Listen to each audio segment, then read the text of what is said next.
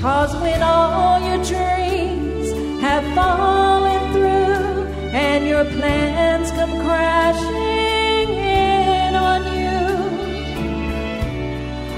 don't lose hope no matter how it seems. 'Cause faith will take you closer. Faith will keep you safer. Faith will take you farther than your dream. All right, let's pray together, and then Brother Chuck will come and lead us in more worship. So let's bow our heads this morning in prayer. Father, we're grateful this morning as we enter this house of worship. Father, we're grateful for your faithfulness. We're thankful for this celebration that we just left of the birth of your Son, Jesus. God, as we enter even a new a season of celebration as 2023 comes to an end and the new year begins, Father, we know that you already have knowledge and that in your sovereignty you already are capable of understanding and knowing all things that wait for us in 2024. So, Father, may we be found faithful individually. May we be found faithful corporately in the ministry of this church in the coming year. Father, we're thankful for the blessings of this past year, thankful for the privilege of being able to serve you here at First Baptist Church. And so, Father, as our hearts and our minds are turned anew to a new year, Father, we're thankful for the possibilities and the opportunities to serve you in new ways. Father, as this worship service is offered to you as a gift, God, I pray that it's just blessed in your sight, that it's pleasing to you. Father, that it seeks to glorify your name, that it preaches the gospel. Father, that it draws the saints closer together, Father, in this assembly. Father, bless those among us that are traveling. Keep them safe. Those that are sick among us, Father, we pray that their health is restored to them again. And Father, we thank you for just watching over us over this past week. And Father, thank you for your blessing and provision. Father, as this service is now committed to you, Father, may you receive it in your grace. And we pray this in Christ's name. And amen.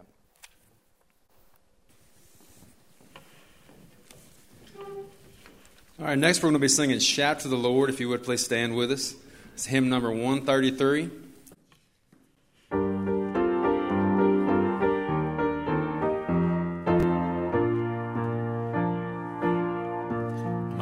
Jesus, my Savior, Lord, there is none like you. All of my days, I want to praise the wonders of your mighty love. My comfort, my shelter, tower of refuge and strength.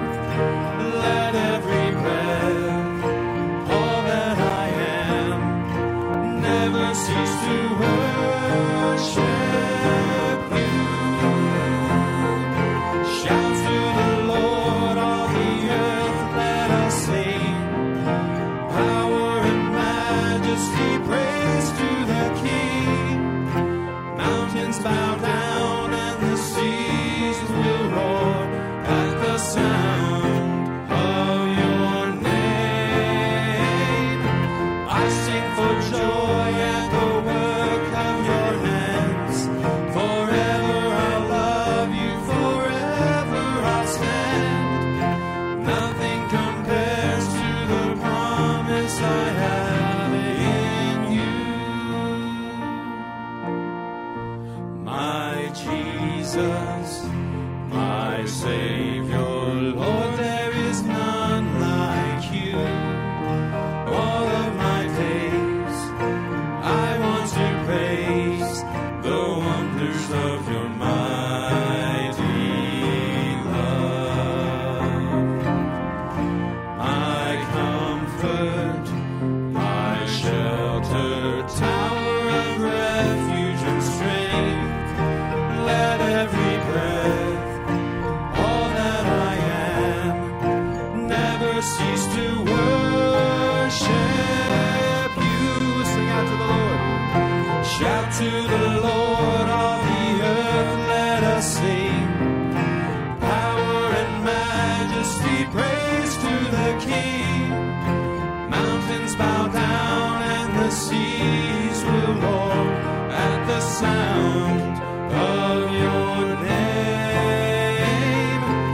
sing for joy at the work of your hands.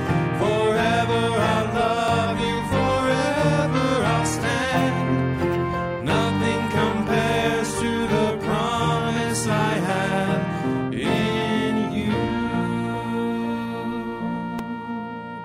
Thank you. Please be seated.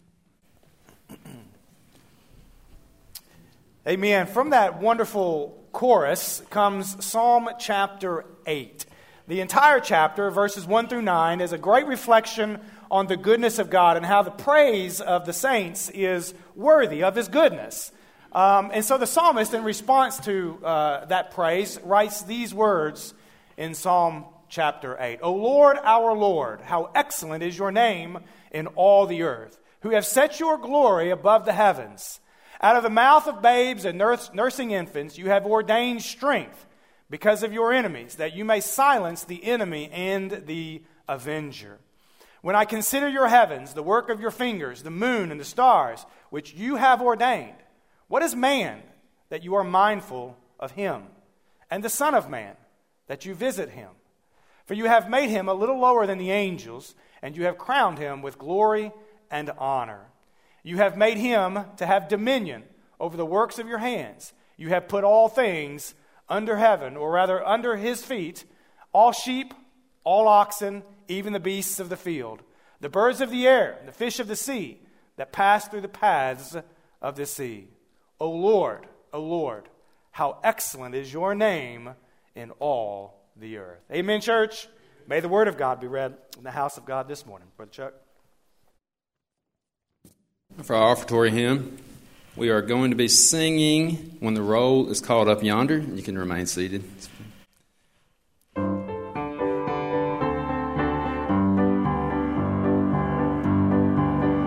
When the trumpet of the Lord shall sound and time shall be no more, and the morning breaks eternal, bright and fair, when the saved of earth shall gather over on the other shore, and the roll is called up yonder, I'll be there.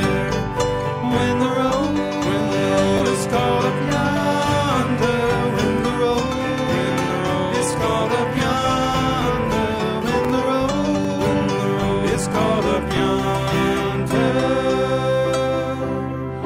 when the roll is called up yonder, I'll be there.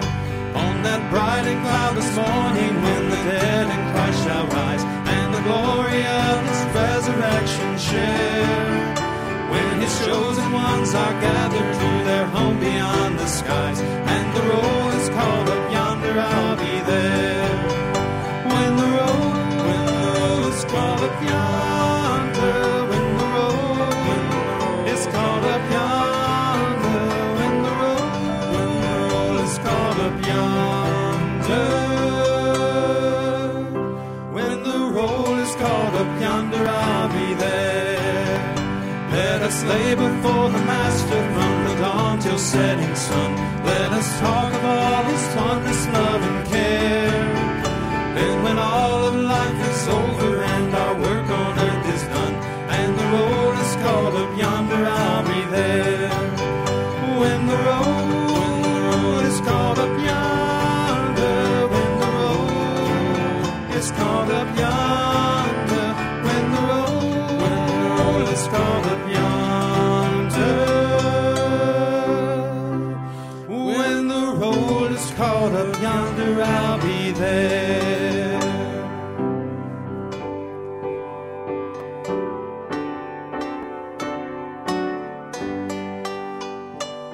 Why don't you go ahead and turn with me in your Bibles to Matthew 25? How about we start there? Maybe somewhere in the middle we'll meet and we'll consider this a sermon and then we'll dismiss. Anyway, I think as I reflected on that song, I reflected back in 2023, and this sermon really is a reflection of 2023 and even really the looking forward into 2024.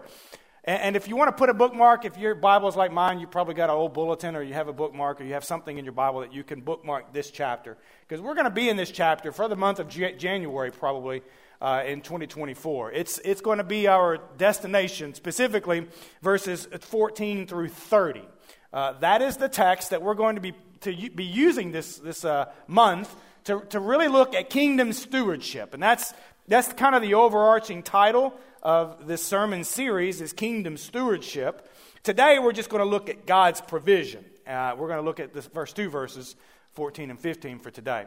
Now, as we go through this sermon series, as the presentation of this parable is preached, the purpose of the series is to do two things. One, reflect on how FBC Union City has stewarded God's provision in this past year. And then two, explore new ways in which we can partner with the Lord in 24. I'm excited about what God is going to do for this church in 2024. I'm excited because of what I've already seen Him do in 2023. And those 2 points, those 2 thoughts or reflections are the main thesis or the main theme for this sermon series. My goal is throughout this sermon series is to find areas that are praiseworthy, maybe some praiseworthy reflections on how we stewarded God's provision this past year, but then also challenge the church for the year 2024. I mean, there's certainly some things out in front of us that God is aware of that will require this fellowship of believers to be good stewards of what God has given to us. Amen? I think that goes without saying. None of us are in May or June or August of next year yet. God's sovereign, God knows. And so I want to look at new ways and challenge the church in some ways to explore areas in which we can partner with God. Because God is already at work in 2024. Even though we're not there yet, He's already working in 2024. This year ends with some of the things that will become complete in the year 2024. And so Matthew 25 is a great source of instruction for this. Now, in context, if we're just looking at it from a biblical perspective and we're looking at it in context, this parable is nestled in several other parables that the Lord uses to teach His discipleships on being good stewards, specifically of time and resources. Both, by the way, of which are limited. Time and resources, Jesus uses in these parables to teach. Matthew 24 ends with the parable of the faithful and evil servant. It's a reflection on being found faithful when the master returns. Matthew 25 begins with the parable of the wise and foolish virgins. Another reflection on being prepared and ready. By the way, those two things are different. One is to have everything in this place so that you're ready when the master comes. And that reflection is a good one. It's a worthy one. It's a worthwhile one because it sets up our parable today, the parable of the talents. This parable is a reflection of stewardship. How to wisely use what the Lord has given to you for kingdom work. Okay? And that's where we begin our text today. Let's look at this parable, verses 14 through 30. Let's stand and let's honor the reading of God's word by standing and reading it properly. Verse 14, Jesus says this: "For the kingdom of heaven is like a man traveling to a far country, who called his own servants and delivered his goods to them. And to the one he gave 5 talents, to another 2, and to another 1, to each according to his own ability. And immediately he went on a journey. Then he who had received the 5 talents went and traded with them and made 5 other talents. And likewise he who had received 2 gained 2 more also. But he who had received 1 went and dug in the ground and hid his Lord's money. After a long time, the Lord of those servants came and settled accounts with them. So he who had received 5 talents came and brought 5 other talents, saying, Lord, you delivered to me 5 talents. Look, I have gained 5 more talents besides them. His Lord said to him, well done, good and faithful servant. You were faithful over a few things. I will make you ruler over many things. Enter into the joy of your Lord. He also, who had received 2 talents, came and said, Lord, look, Lord, you delivered to me 2 talents. Look, I have gained 2 more talents besides them.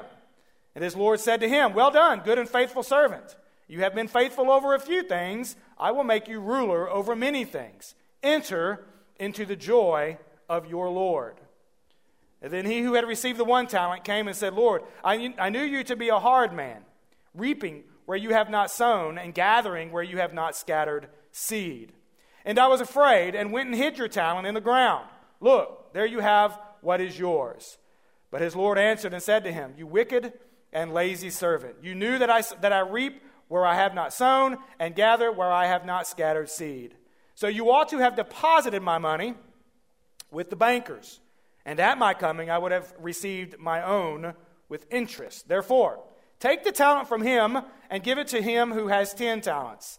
For to everyone who has, more will be given, and he will have abundance. But from him who does not have, even what he has will be taken away. And cast the unprofitable servant into the outer darkness, where there will be weeping and gnashing of teeth. Let's pray. Father, I'm grateful this morning for this word. Father, for this text that has been read among your people. Father, bless it, break it, multiply it for the spiritual nourishment it contains. Father, may you be glorified by its reading, and may our hearts be drawn closer to you through it. We pray this now in Jesus' name, and amen. All right, go ahead and have a seat. Now, that's quite a parable, by the way. That's quite a mouthful. It's quite a long text. It's quite a lot to understand, to be honest with you, which is why today we're just going to look at the first 2 verses and understand the introduction to it. Now, Jesus is teaching his disciples on how to take what God has given and use it wisely and use it intuitively so that it gains return. That's the whole point. That's the idea of stewardship, is that God gives, we receive, we invest, and the kingdom is enlarged. That's the whole premise, if you will, to the parable of the talents. Now, he starts, though, with this phrase, the kingdom of heaven. He also starts the parable of the wise and foolish virgins with the same phrase. And so we have to understand what it is specifically that we're being asked to do. What is the kingdom of heaven? Because in its understanding, it's important. Oftentimes, the kingdom of heaven is used interchangeably with the kingdom of God. You'll see both. Oftentimes in the Old Testament, it's the latter. And the kingdom of heaven is used oftentimes in the New Testament. But what is it? When Jesus talks about the kingdom of heaven, what is he referring to? What specifically does he want us to have in mind? Well, it's 2 things, really. First, it's the external kingdom. This is very technical, by the way. After I wrote this and I sent it to Miss Ann, I was like, well, that sounds like a theology class. But understand, I was off for a week and my mind was thinking in very abstract ways. Anyway, the kingdom of heaven is first the external kingdom of Christendom upon the earth. Now, I know that sounds very technical, but what does that mean? Well, the kingdom of heaven is the culmination. It's the entirety of all Christians, of all churches, of all ministries, of all missionaries, and even activities of the Holy Spirit across the entire planet. It's you. It's me. It's First Baptist Church. It's every other sister church that joins it across the globe. I mean, it's God's people that are called according to his purposes, the plan that he has for them. The kingdom of heaven contains the word of God and the fulfillment of it in our lives, especially those who are being conformed to its words. The kingdom of heaven does not have national boundaries, right? It doesn't have a national primary language. It does not have boundaries of ethnicity or nationality. It is a kingdom ruled by Christ. It is a kingdom that does not fall under the jurisdiction of governments, courts, kings, or dictators. The kingdom of heaven is the entirety of the Lord's kingdom that he rules, that he reigns over, and all subjects fall under his authority. It is a kingdom. As we come out of the celebration of the birth of Christ, it is a kingdom that was initiated by the ministry of Jesus and will be consummated at his return. Okay? When Jesus came as an infant child, he began a ministry. He began a kingdom because he was the King of kings born in a manger. He was the beginning of this ministry that carries on to this very day. I'm sure that those in Jesus' circle and his disciples and even the readers of the early first century had no idea that the kingdom of heaven would go on for 2,000 years like it has. But here we are, sitting here in Union City, Tennessee, beneficiaries, citizens of this kingdom. Now, this kingdom will continue until the Father in heaven decides that it's time for it to end and that he will return. He will send his son Jesus to return to the world where he will reign and rule as the King of kings and the Lord of lords. The external nature of this kingdom means that it is visible, that we can see it, that we can touch it, that it really ultimately is the visible representation of Christ in our world today. And so when people look at us, when people look at our church, when people look at the ministries of Christ, when people look at missionaries, when they look at institutions and denominations, anything that's involved in Christendom, they are to be reflected back to Christ. We are to represent him in a visible, tangible way. Secondly, the kingdom of heaven is the internal kingdom of the heart. So if the outward, external representation is us, there's this internal kingdom that Christ is building in our hearts. This is very individual. It's very abstract, and it's very intangible. The internal nature of this kingdom makes it invisible to the world. It's only personal. It's only known. It's only real. It's only tangible to the believer in which that kingdom grows. Right? And this is the kingdom of God that exists in the work that he is doing in the hearts of those who are born again. That's you and I. As we sit here today, the kingdom of heaven grows inside of us. It's this process of sanctification and justification that ultimately works for glorification. That God started in us when we were born again and has been building in us since. This kingdom is busy about conforming the believer to that of Christ. It's the work of sanctification. It's this kingdom that God is building so that it can expand outward into the world. Amen? I think it goes without saying for us this morning that if the kingdom of heaven never grows in our hearts, then it's certainly not going to grow in the world. Because as it grows inside, it grows and abounds to the outside world. Our hands, our feet, our mouths, our minds begin to become the tangible, the visible kingdom of heaven in the world. This kingdom of the heart, or rather this kingdom that's being built in the heart, is a special consequence to the Lord because this is where the rest of the kingdom is added unto. Now, understanding Jesus' meaning here, for the kingdom of heaven is like. Understanding that matters because if we don't get that right, if we don't start right, then the rest of it's not going to matter.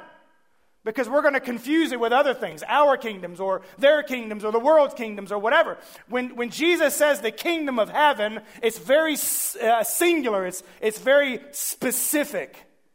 And the rest of the parable hinges on its understanding. Now, what is the kingdom of heaven like? Well, it's like unto a man traveling to a far country who called his own servants, and delivered his goods to them. And then verse 15, after distributing talents, each to his own ability, he goes away on his journey. Now, this is representative of Christ, who built the ministry at his life, at his death, at his resurrection, and at his ascension, he went away. And at his ascension, he told us that all authority has been given to him on heaven and on earth. Therefore, go and make disciples and preach and teach all things that I've commanded you. He's given us a certain measure of talent. And we'll get to that word in more in just a minute. He's given to us a stewardship of his kingdom.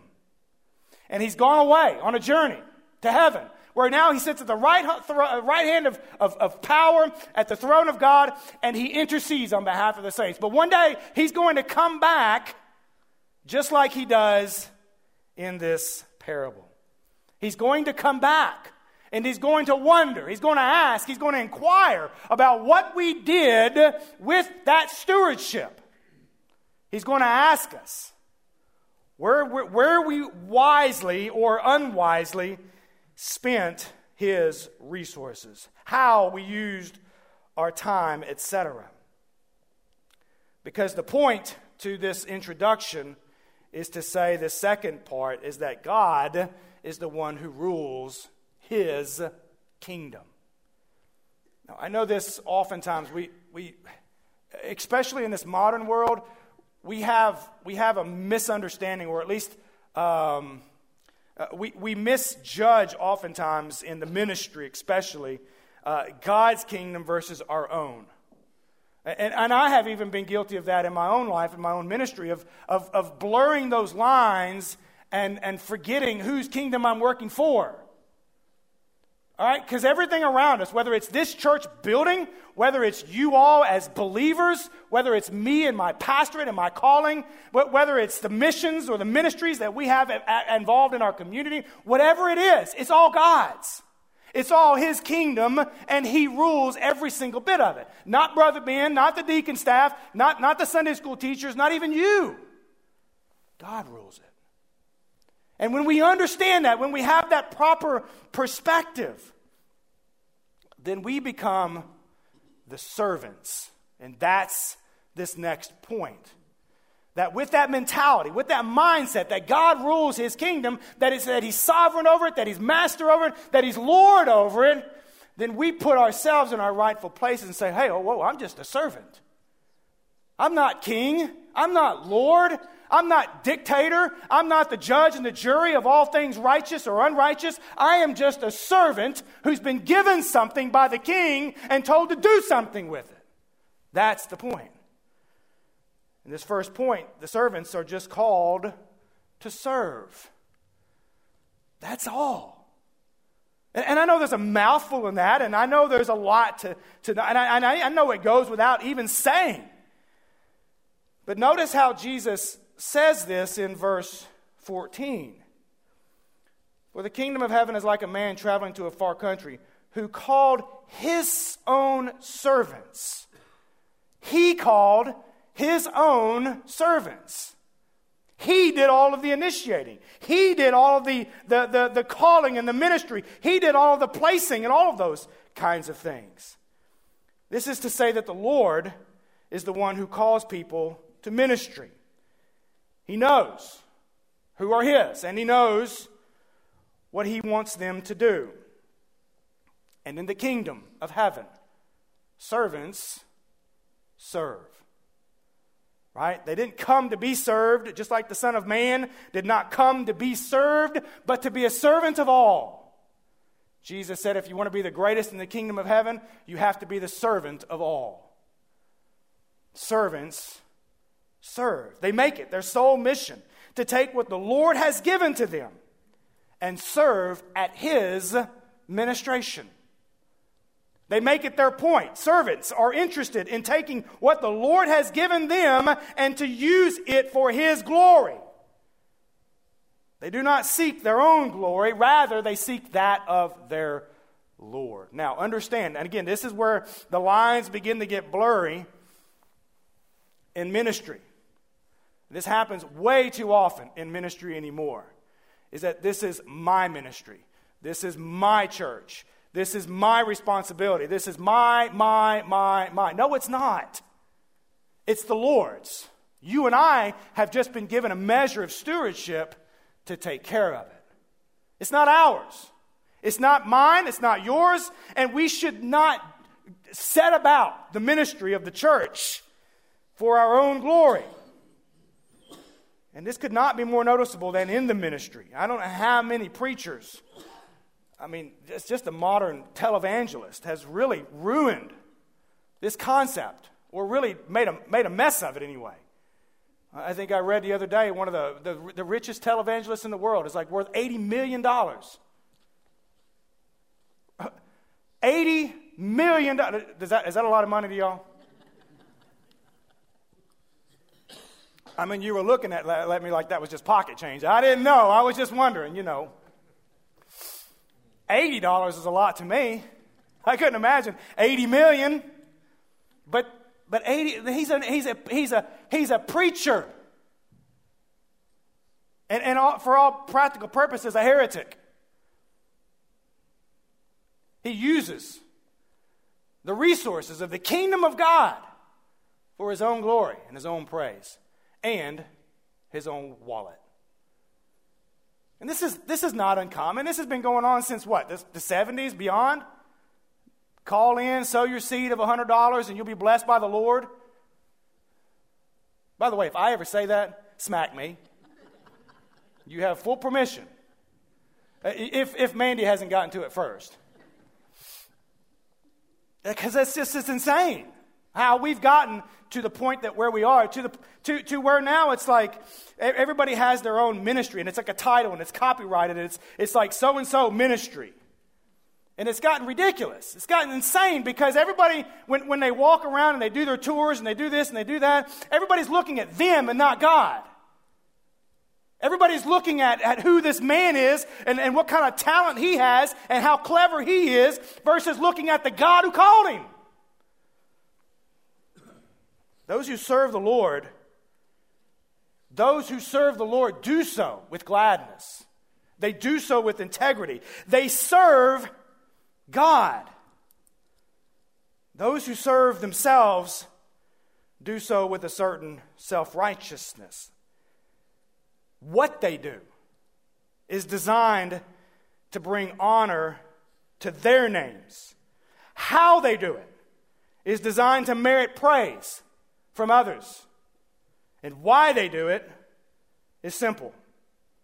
They're building their own kingdoms rather than the kingdom of God. There's a parable on this too, that when the winds come, right, the waters rise and beat on that kingdom, it falls. And great, Jesus says, is the fall thereof. Because no kingdom that's built on the imagination of men or the cleverness of divine, or not even divine, but of intelligence or whatever, it's not designed to stand. Jesus calls these hirelings, because typically these will run and flee when ministry becomes difficult. And that's because they flee, they run, because they were never called by God to begin with. They called themselves. Huge distinction in the kingdom of heaven. There's a lot of people that take up ministry who are no more called than that box of tissues right there. They'll do it, and they probably do a good job at it. In this world today, there's people that are good orators. They speak well, they look good, and they have styled hair, and they have holes in their jeans, and they have all the intentions of the world to make a big program and a big to-do and a big fuss about ministry and all that stuff, and they're no more called to the ministry than a dog in my backyard.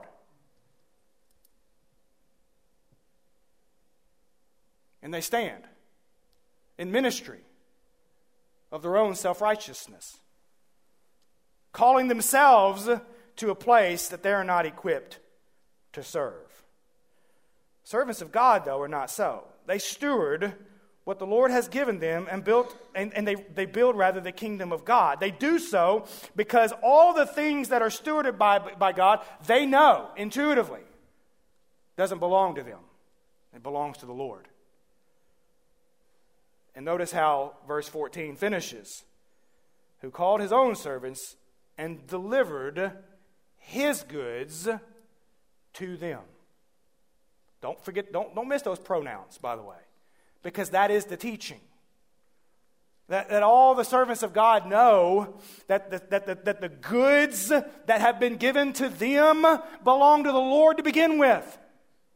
It's not theirs. They've only been given a stewardship of it. You see, the truth about stewardship is that it requires an awareness that you are building the kingdom with what belongs to God. And that He is the only one who can give it to begin with. He's the only one who can give you anything in which to build the kingdom at all. And when we understand this, we don't look at the things of God that He certainly blessed us with as ours. We look at the blessings of God, the providence of God, the provision of God. We look at all of those different things as His, not ours. And so when we meet to talk about them, and we discern what's wise, and we discern what's right and what's wrong, and we begin to work out the ministry of those things, we're not thinking about this is mine and I would do this. If it were mine, this is what I would do with it. We think about it if this is God's, what would He have us to do with it? Totally different things. And too much of ministry runs on the former than it does the latter, because this fundamentally changes how we see the kingdom of God. It also cuts against the grain of human thought, because we are conditioned to think that what ours or what is ours is ours. But in the kingdom of heaven, nothing is ours but God's. Which brings us to our third point. Did we get through that second point? Yeah, we did. We got through that second point. Y'all look, so I got an iPad for Christmas. And it's new. And I don't know anything about it. And so when I was writing my sermon last night, I got almost all the way done with it, and then all of a sudden, half of it just disappeared. And I panicked for a little bit, for just a moment, and they might have heard me in the house going, no, and I fall on my way, weeping and gnashing and wailing and all that kind of stuff. But then I was like, you know what, Lord, this is your sermon. It's already been written. It's already been presented. You know all things. I trust you, and we'll go from there. So I don't really honestly know where we are in this sermon. I think we need to go to the third point and go to that last one. There it is, God's provision. This gets verse 15. Verse 15 is an interesting verse, because all of that other stuff was a preface to really get to set up this. If we see the kingdom of God as our kingdom, we've got off on the wrong foot. If we see the goods that are in our possession, money, time, people, whatever the goods are, if we see them as ours, we're off on the wrong foot. But if we see it all as belonging to God, then we see that the provision that He gives to us is also His prerogative. He can do whatever He wants to with it. He can give it to whoever He wants to. He can give it how much He wants to. And that's what verse 15 tells us. And to the one He gave 5 talents, and to another 2, and to another 1, to each according to his own ability. Now, in that text, a lot of people will look at this from an equity standpoint. Equity seems to be a big word in our world today. A lot of people will look at that and say, well, that's not fair. Why did He give 1 5, 1 2, and 1 1? That poor guy that got 1, he needs to take 5 or at least 2.5 or something from that and give it to that guy so that they all have the same. That's not how it works in the kingdom of heaven, though. God doesn't work like that. He certainly doesn't care about our idea of equity. All He cares about is giving goods to those that He can trust, because it's His prerogative. To this point, God gives graciously. If we are automatically, immediately, just straight to, well, that's not fair, then we've completely missed the fact that He didn't have to do it at all. He didn't have to do any of the giving. The Lord of this, the master, if you will, before He went on his trip, He didn't have to call any of His servants. He didn't have to give them anything.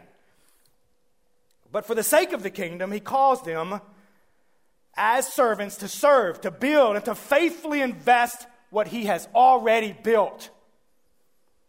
So he calls them, and he graciously gives in this capacity. And God is gracious in this capacity. God looks down upon the kingdom of heaven, and he is gracious because he wants us to partner with him to do good work, divine work, eternal work. And so much of our lives are consumed with building our kingdoms, with building our nest eggs, with building our stuff, and with building our own desires and interests that we forget about the kingdom of heaven that needs to be built. And be honest with you, the one that's going to last is not the one we're building. It's the one that will endure after we're gone. It's the people. It's the ministries. It's the Spirit of God, the words of God that we can partner with now to do that work, because that work will endure. That work is profitable. Not portfolios, not other things. It's the profitable work of the kingdom that we should be investing in, because that work is meaningful. God is gracious. He's good in that he looks upon us at all and trusts us with anything. I mean, my goodness, I don't even half trust myself half the time. And if you work with me in any given amount of time, you would probably not trust me either. Amen, Miss Ann? You don't have to answer that question, by the way. That was completely rhetorical. But that's the nature of it. That's the deal. We as people are flawed. We're imperfect. Our judgment is sometimes error. We have incomplete thoughts. We have all kinds of... So how the Lord trusts us with anything is beyond me. But he does. He does all the time. And he does very graciously. Now, for context, the talent that's mentioned in this phrase, in this passage anyway. A talent is a measure of weight. Depending on what you were weighing, it depended on what the talent was. In this case, it's money. 6,000 denarii, to be exact. That's what a talent was. Or a drachma, whatever you want to use.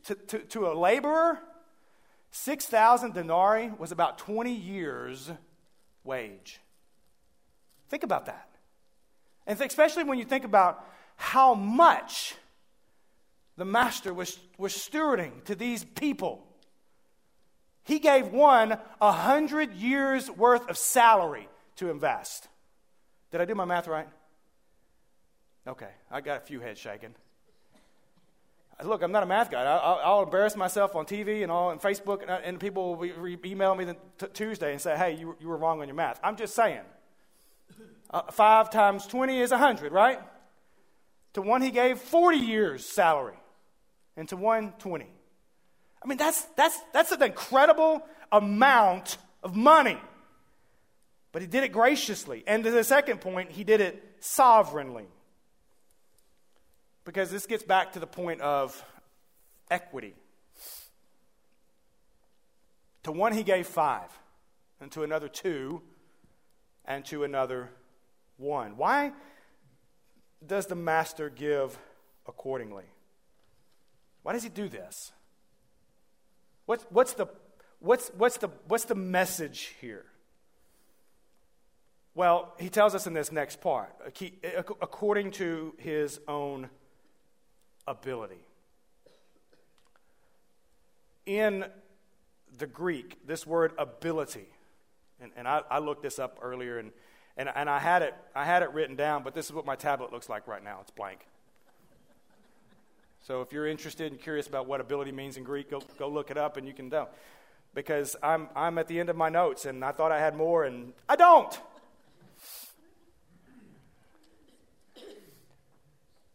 But God knows, in his sovereignty, who he can trust with what. Okay? Obviously, in this case, the servant who received 5 talents had already proven himself that he was faithful. Because look back down at your Bibles, and you can even look back into Matthew chapter 24, verse 47. Assuredly, I say to you that he will make him ruler over all his goods. Well done, verse 21 in chapter 25. Well done, good and faithful servant. You were faithful over a few things. I will make you ruler over many things. The one who had 5 talents had already proven himself to the Lord. He'd already been trustworthy. He'd already been found worthy of receiving that much stewardship. The one that had 2, okay. He's still on his way, but the Lord trusted him with 2, and he gave it to him. To the one who had 1. Maybe he was just getting started in this new job, this new occupation with the Lord, and the Lord didn't really know his skill sets yet, and so he only trusted him with a smaller amount, because the servant had to prove himself. He had to show the Lord that he was trustworthy, that he was dependable, and it was according to their ability. Now, in the sovereignty of God, God knows what you and I are both able to do and capable of doing. God knows sovereignty, in His sovereignty, the entirety of our lives. He knows what we're capable of. He knows what we're able to do. He knows what we can potentially do with the talents and the stewardship that He trusts us with. He knows all of those things. And so it's not for us to sit here as Christians and look at these gifts or the stewardship of God and complain or grumble or get jealous about it. Because this is oftentimes what happens in the ministry as well. The minister who got 1 looks at the one who has 5 and says, well, that's not fair. God, that's not fair. I can do more. I should be able to be trusted with more. And then what happens is that guy with 1 talent gets jealous of the guy with 5. And then this ministry becomes a competition, not a cooperation. And this happens far too often in ministry, is that ministry becomes a competition. Pastors begin to compete with each other. Churches begin to compete with each other because we're all looking at it from the wrong perspective. That God is only blessing us with what we are able to do. Now, gentle reflection here. As your pastor here at First Baptist Church, I could not be more proud of you, what you've accomplished through the Lord by the grace of God in 2023. God has done amazing work in this church in just the last year alone. The ministries that we've been able to partner with the Lord in, the stewardship that we have been faithfully found in, makes my heart rejoice in knowing that God is pleased with what we're doing here. Not only that, but that He will find us more faithful in 2024. It's not to say that that's why we do it. It's just to say that as we are faithful, God will trust us with more. But not until we are faithfully found. If we can't take care of what we got, God's not going to give us more. And everybody wants to live in this mentality that more. We want more people. We want more money. We want more this. We want more that. When we're not even taking care of what we got. Ministry is like that.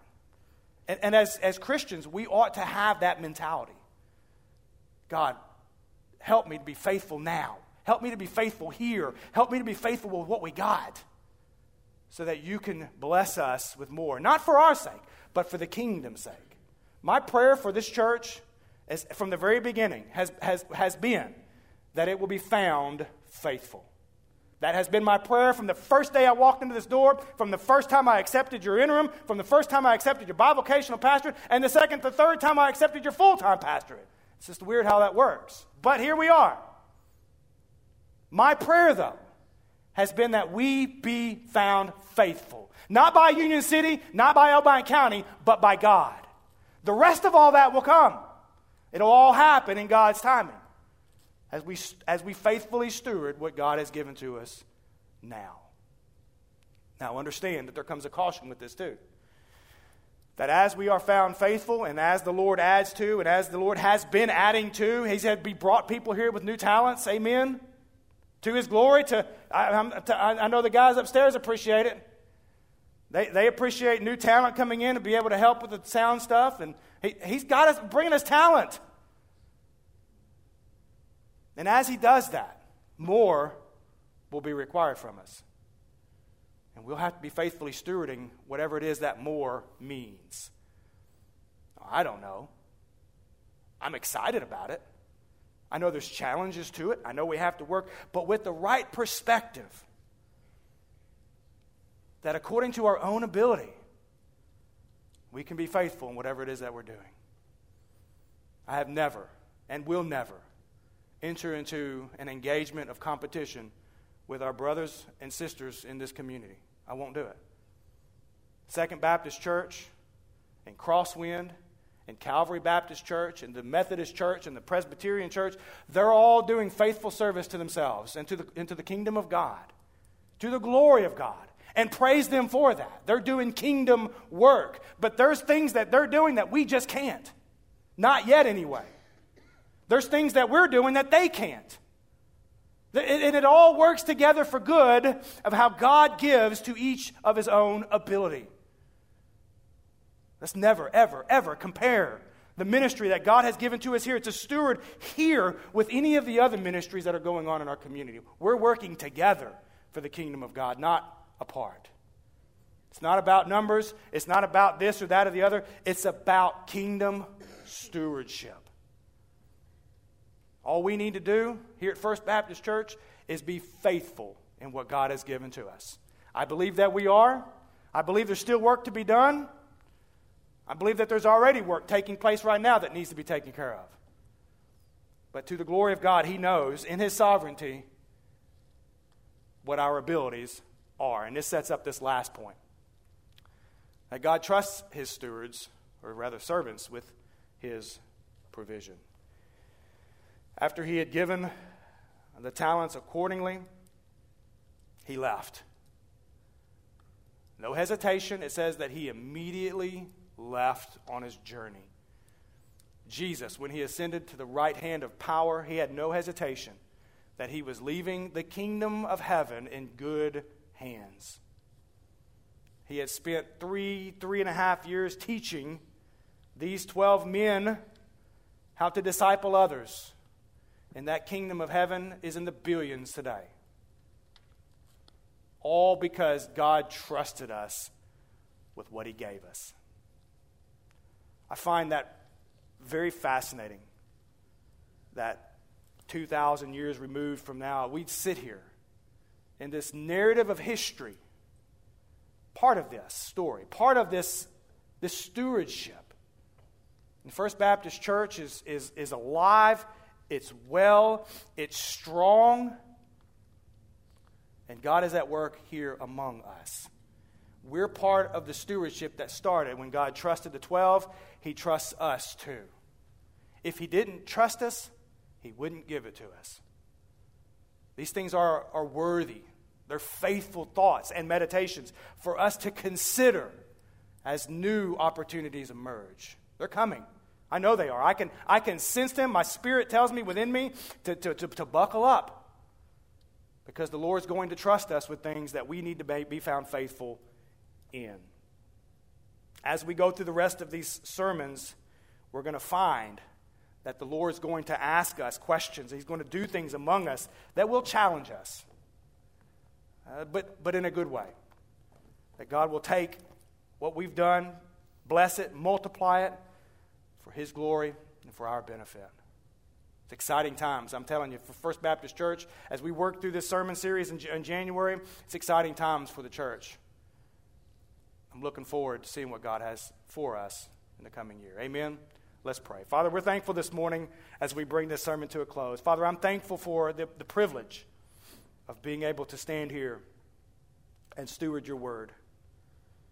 Father, I'm grateful that those who are here among us have the privilege to steward your word as well. Father, that we can be doers of your word and not hearers only. God, that we can take this word and that we can faithfully trust you with it. God, knowing that when we get there, that you'll be there and that you'll have provided everything that we need to do whatever it is you would have us to do. Father, thank you for your faithfulness to this church. Father, throughout the years, decades even. Father, we thank you for your faithfulness presently. And Father, we certainly thank you for your faithfulness in the future, because without you, we could do none of it. Father, as this message now comes to a close, Father, may it glorify you. May it bless you. We pray all this in Jesus' name, and amen. And when all your dreams have fallen